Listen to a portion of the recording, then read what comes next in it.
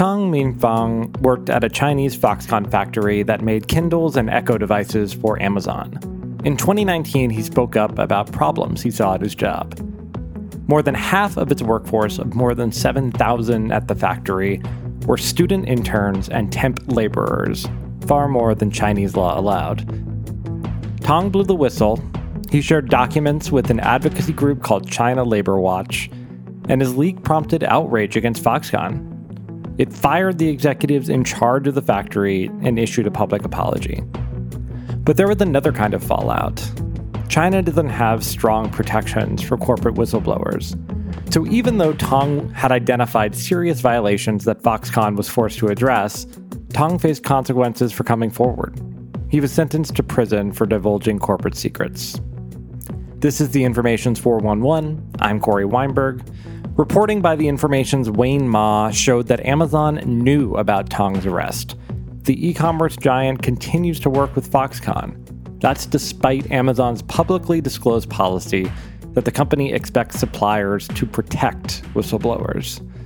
That'll be our one segment on today's show. I'll talk to Wayne about these disconnects between U.S. tech giants and their Chinese suppliers.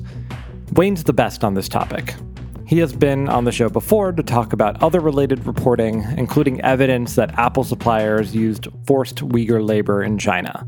We'll talk about why American tech companies continue to not live up to their own standards with their supply chains. Hey, Wayne. Hey, Corey. Thanks for having me on. Wayne, your story this week centered on a whistleblower at Foxconn who had worked at the factory that makes Amazon devices. Walk us through this scenario. What did this whistleblower blow the whistle against? So basically, in 2019, China Labor Watch, this New York-based labor activist group, published a report saying that a factory that made Amazon Echoes and Kindles in China was violating labor laws. They were making students work illegal overtime, which they're not allowed to do. And the number of students and temp workers at the facility was beyond what is legally allowed. And to support this argument, they not only sent people undercover into the factory to work, but they also had these supporting documents that were leaked from within the facility that proved, what the workers were doing. And that wasn't the end of the story, right? No, it wasn't. So after the report came out, Amazon and Foxconn both pledged to fix the issue.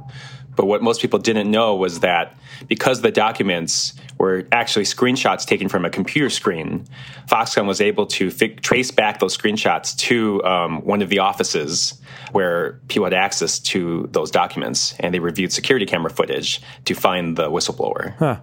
And so Foxconn caught this whistleblower.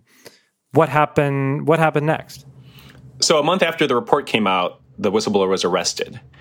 And Amazon was actually aware of this, that they were aware that Foxconn had investigated the incident, had found the whistleblower, and Amazon even reviewed the evidence against the whistleblower.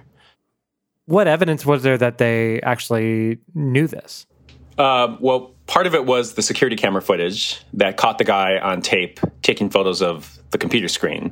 But they also interviewed, his colleagues, and when they confronted him, he admitted that he had done it, and claimed that he was only doing it because he saw that there were problems in the factory.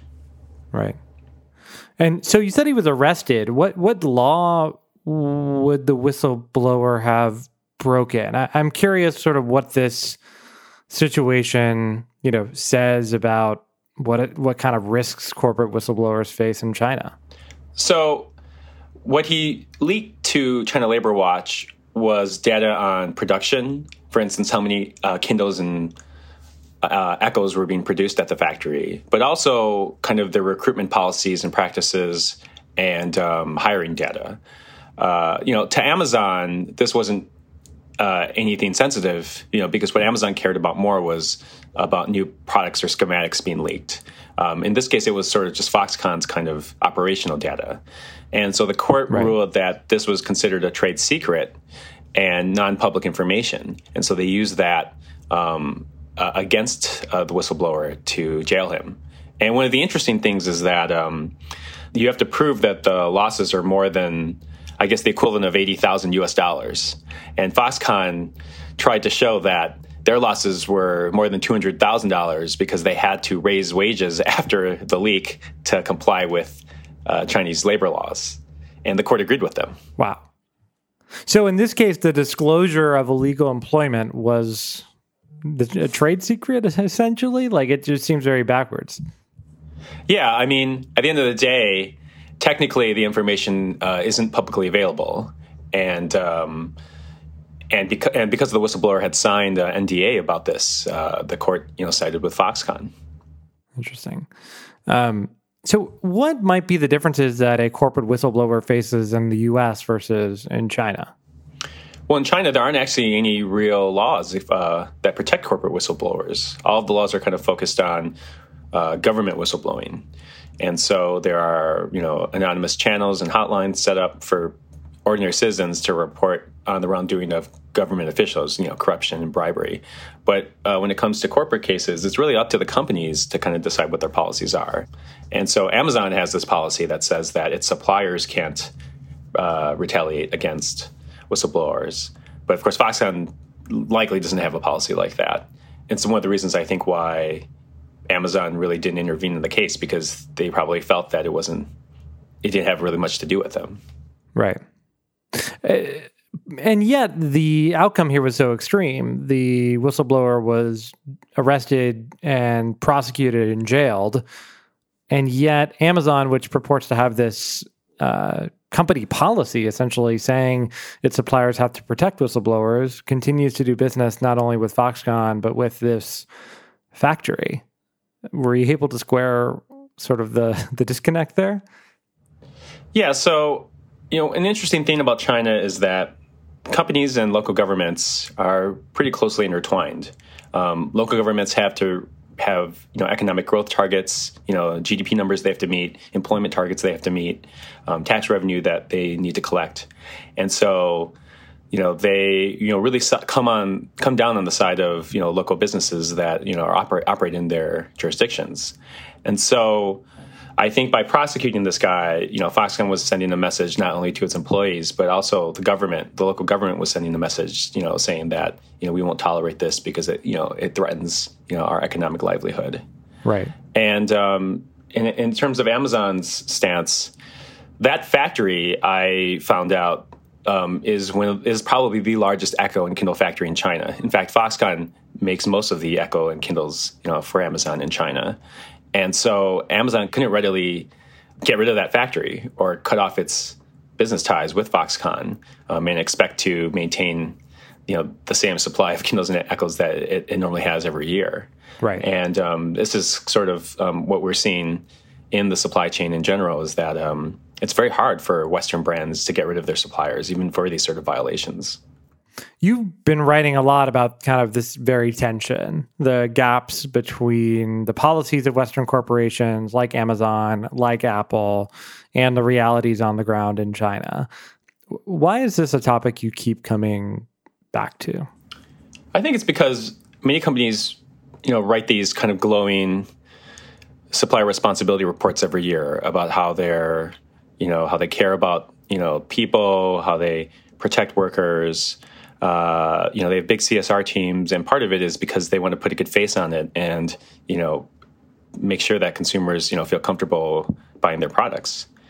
But the reality is very much different, that when push comes to shove, these companies all will choose, their business operations before human rights, or at least when it's inconvenient for them, they'll do the easy thing, which is continue to work with the supplier.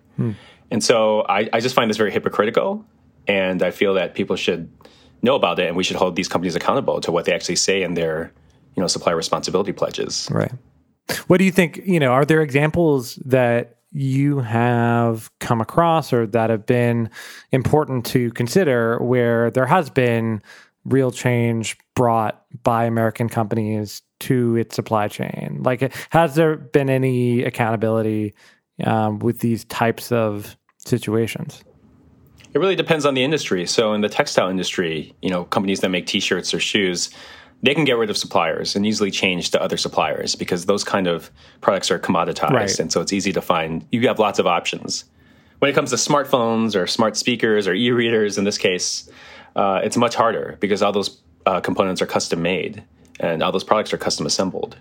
And so it's very hard, I feel, to find kind of change in the consumer electronics supply chain. The only solution really is to vertically integrate yourself so that you own the factories and you control the hiring processes. Not many companies are willing to do this because of cost. Samsung is an example of a company that now assembles most of its products, so it doesn't have a lot of these issues, but there are still some. And so I think it's a really tough question, is are businesses willing to sacrifice or just see a disruption to their operations in order to adhere to their supply responsibility pledges?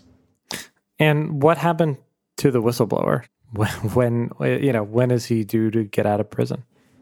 So he was arrested a month after the China Labor Watch report came out, which would have been in September 2019. And he was sentenced to 2 years in prison plus time served when he was first detained. So he actually should be getting out in September of this year. Well, Wayne, great reporting. As always, I appreciate your diligence on this topic, and I'm sure we'll talk to you soon. Thanks for having me.